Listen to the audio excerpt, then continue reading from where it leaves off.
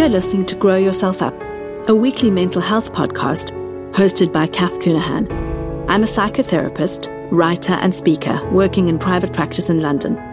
I specialize in the impact of our own childhood on our parenting and how we can heal and integrate our childhood trauma, wounding and stress so that we can inhabit our full adult selves.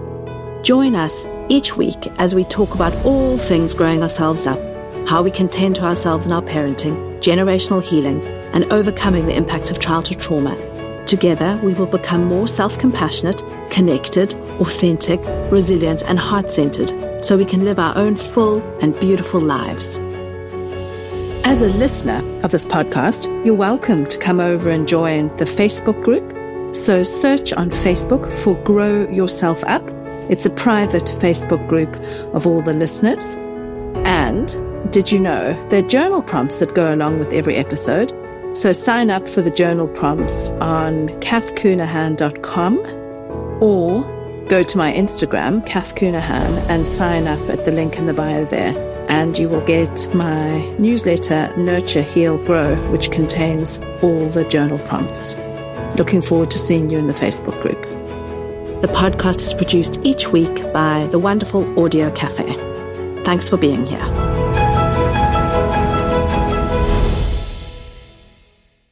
Hello, welcome. It's episode 56 of Grow Yourself Up.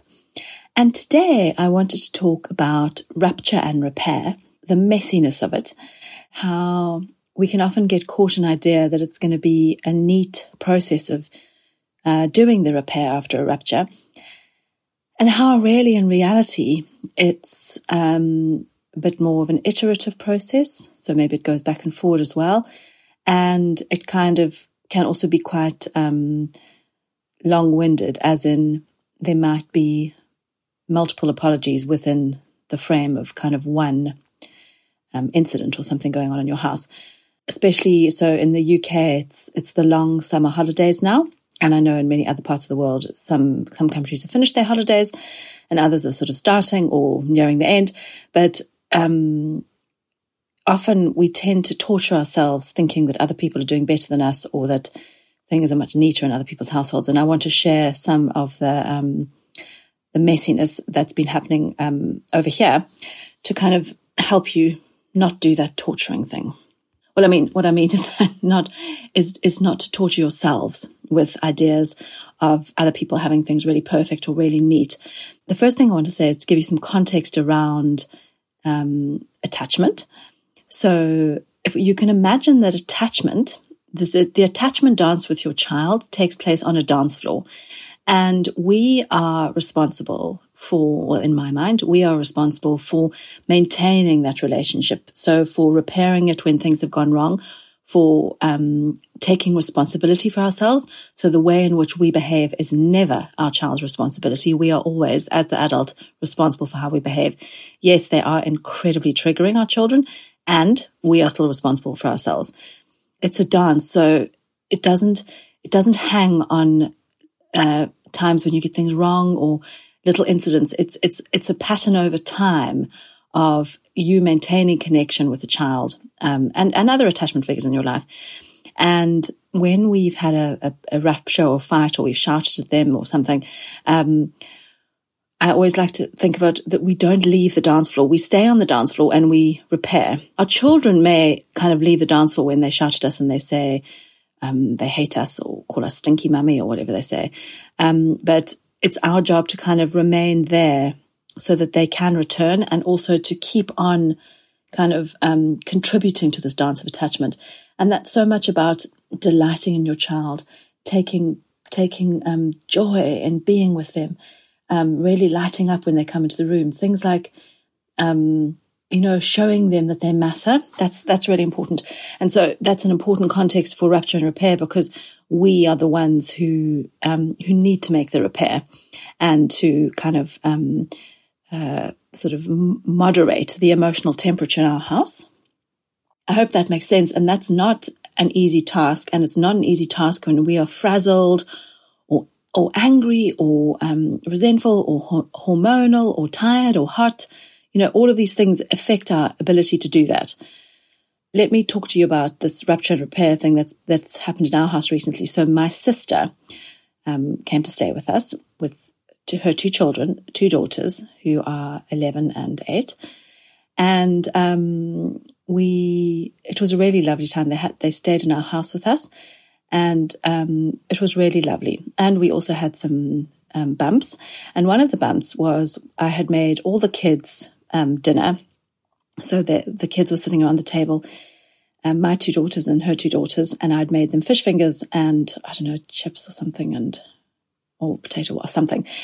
And I cut up, sometimes I still cut up my girls' fish fingers also to help them cool so that they don't have to wait for hours. And one of my daughters got very cross because she wanted, and her children had their fish fingers not cut up.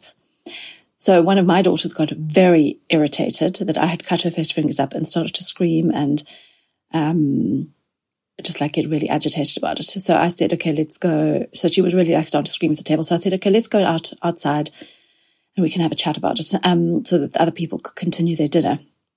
And we went outside and we chatted on the driveway, and I said, yeah, I understand you wanted some cut up. I did actually have some that were whole, but not all of them. And she was kind of having a bit of a meltdown about it. And I was not going to cook more fish fingers, and I kind of wanted to honor her feelings, but also kind of bring her back to a place of, okay, we can tolerate this. This is not the end of the world. You can have your fish fingers, and I really hear you. I'm sorry about the fact that they are cut up, and that feels really disappointing to you. And this is still a supper. We then came back to the table. So my other twin came to just check on that we were all right, because we'd gone out to the front of our house, outside the front door. And she put the key in the door so we didn't get locked out. So there was a lot of concern about where we were. And I said to my daughter, okay, come, let's go back inside now. It'll be all right. We can do this. And then we went back inside, and something else happened. Something else seemed to go wrong, according to her. I can't remember if it was more about the fish fingers or something else, that someone had, if she had the wrong cup or something. I can't really remember, but it basically kind of escalated further. And there was more shouting and meltdown and kind of irritation. And I was starting to get quite irritated by this point, because I was like, okay, this is enough now. This is a lovely supper. You've got your cousins here. Can you get a grip and stop screaming so much? And I was starting to lose my own patience. And I said, okay, let's go upstairs now. Let's go and have, because she was really screaming. So I was trying to just let the other people get on with their dinner and leave my sister to look after these other kiddies. And I think that maybe I actually shouted at my daughter then. But anyway, we went upstairs and we continued to have a chat, and I was getting quite irate with her. Or maybe I'd shouted before we went upstairs. Yes, I think I shouted, and then she got more upset because I shouted about that she needed to get on and eat her supper. And so then we went upstairs and we were sitting in our sitting room, and I was talking to her and kind of going in and out of being cross, and she was going in and out of being in a meltdown. And so we were I was trying to kind of repair and help her deal with things, but also not really having enough capacity to actually be present for her, because I was really feeling irritated and I wanted her to just go downstairs and eat her supper. But I knew that she needed me to be kind of present to hear what was going on for her, and that trying to shut her down was not going to help. But it really went back and forth for a while. And then my niece came upstairs and said, why didn't we go back downstairs? Because the children actually had decided that somehow she was going to get a whole lot of uncut up fish fingers.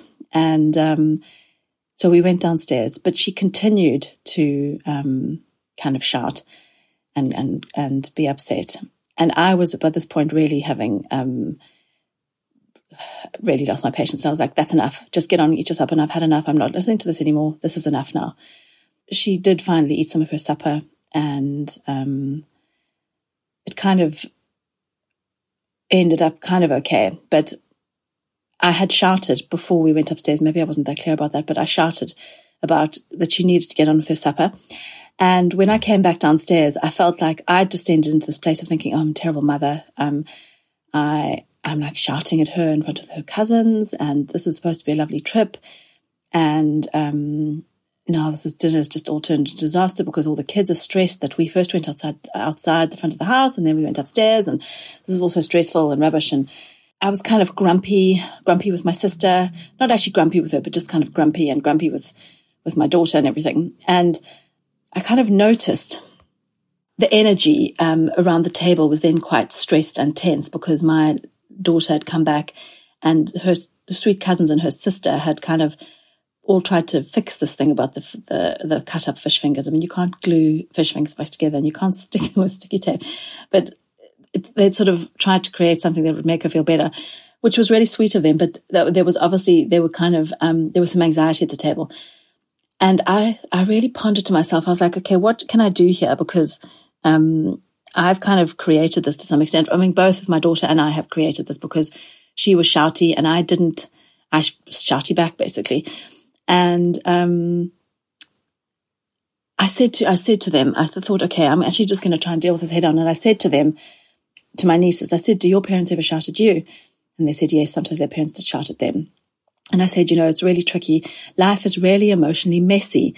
And I just shouted at her about her supper, and I apologized to her upstairs, and I'm sorry that it was upsetting for you guys at the dinner table. And sometimes, we have tricky times, and she shouts and I shout, and then sometimes it's scary if I shout really loudly, and I'm really sorry about that. And we kind of talked about it, and I said how it kind of lightened the mood when my nieces told me about sometimes their parents did shout at them, and then we kind of laughed about that and we wondered why that happened, and we kind of talked about how then we repair. And I said to them again, I said, yes, life is really it can be really emotionally messy, and we're kind of all trying to do the best we can at the time. And then my niece said something which was really beautiful, which felt like an analogy for life and for parenting. So when I said life is emotionally messy, she said, yes, life is really messy. It's messy like slime, and it's also beautiful like slime. And I was like, yeah, there it is right there, slime. It's really messy like slime, and it's beautiful like slime. Because honestly, at the point where I went upstairs with my daughter the second time, I was like, oh my God, get me out of here. Like, I don't care if you don't eat your supper. I sort of, at that point, there's like all bets are off in terms of holding on to, okay, I want to be a loving caregiver. Sometimes I'm just like, this is enough. I don't care. I don't care about your food. I don't care.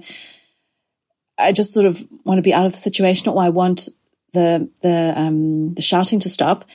And at those points, I always notice when I'm starting to feel like that it's important that I don't kind of shout or kind of just say anything, because then I might say something that's really unkind.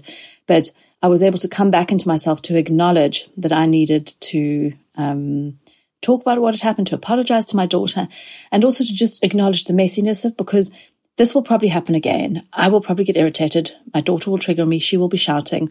I will lose my cool. So I had to make multiple repairs in some way after that, because some of the things I said to my daughter upstairs were not very kind.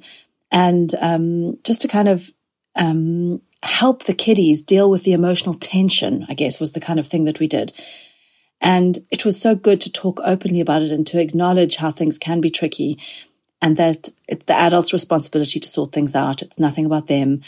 And it felt like such a warm and wholesome evening after that, in that we were really able to connect. All the cousins connected in a really lovely way. I connected back to my daughters. My one daughter had felt quite anxious that we weren't there, and been stressed about her sister being upset. And so it kind of came back to being really connected, but it was really quite messy and all of that. And I hope that I'm not sure if I've described it that well, because I haven't told you all the absolute details, but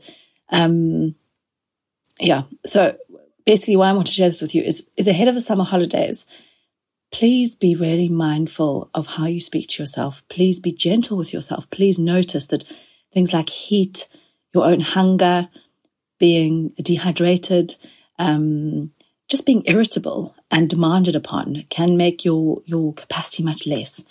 And so if you also have one of these kind of iterative incidents, which kind of go from different parts of the house, and you have to say sorry multiple times, and you really have to own your part in things, know that goes on elsewhere. The messiness is sometimes hard to actually inhabit. And I always sort of, where I land with this is that one of the most important things for us is to love and accept all parts of us. And if we can do that for ourselves, we model for our children that all parts of them are loving and acceptable. So when I behave in ways that are not kind of in alignment with how I really want to mother with my kiddies, I always come back and acknowledge things like, I'm sorry that I scared you when I shouted. I know that makes your heart race and you get really stressed. I'm really sorry about that. And, I really love you, and I'm really sorry that I was scary and that I shouted in a loud voice. And not to criticize myself, not to kind of really beat up on myself, but to own that was scary for them and that I've come back to repair, and to really be compassionate to myself for that and really love and reassure my girls. So yeah, I'm just sending you lots of love and kind words for yourself and your kiddies.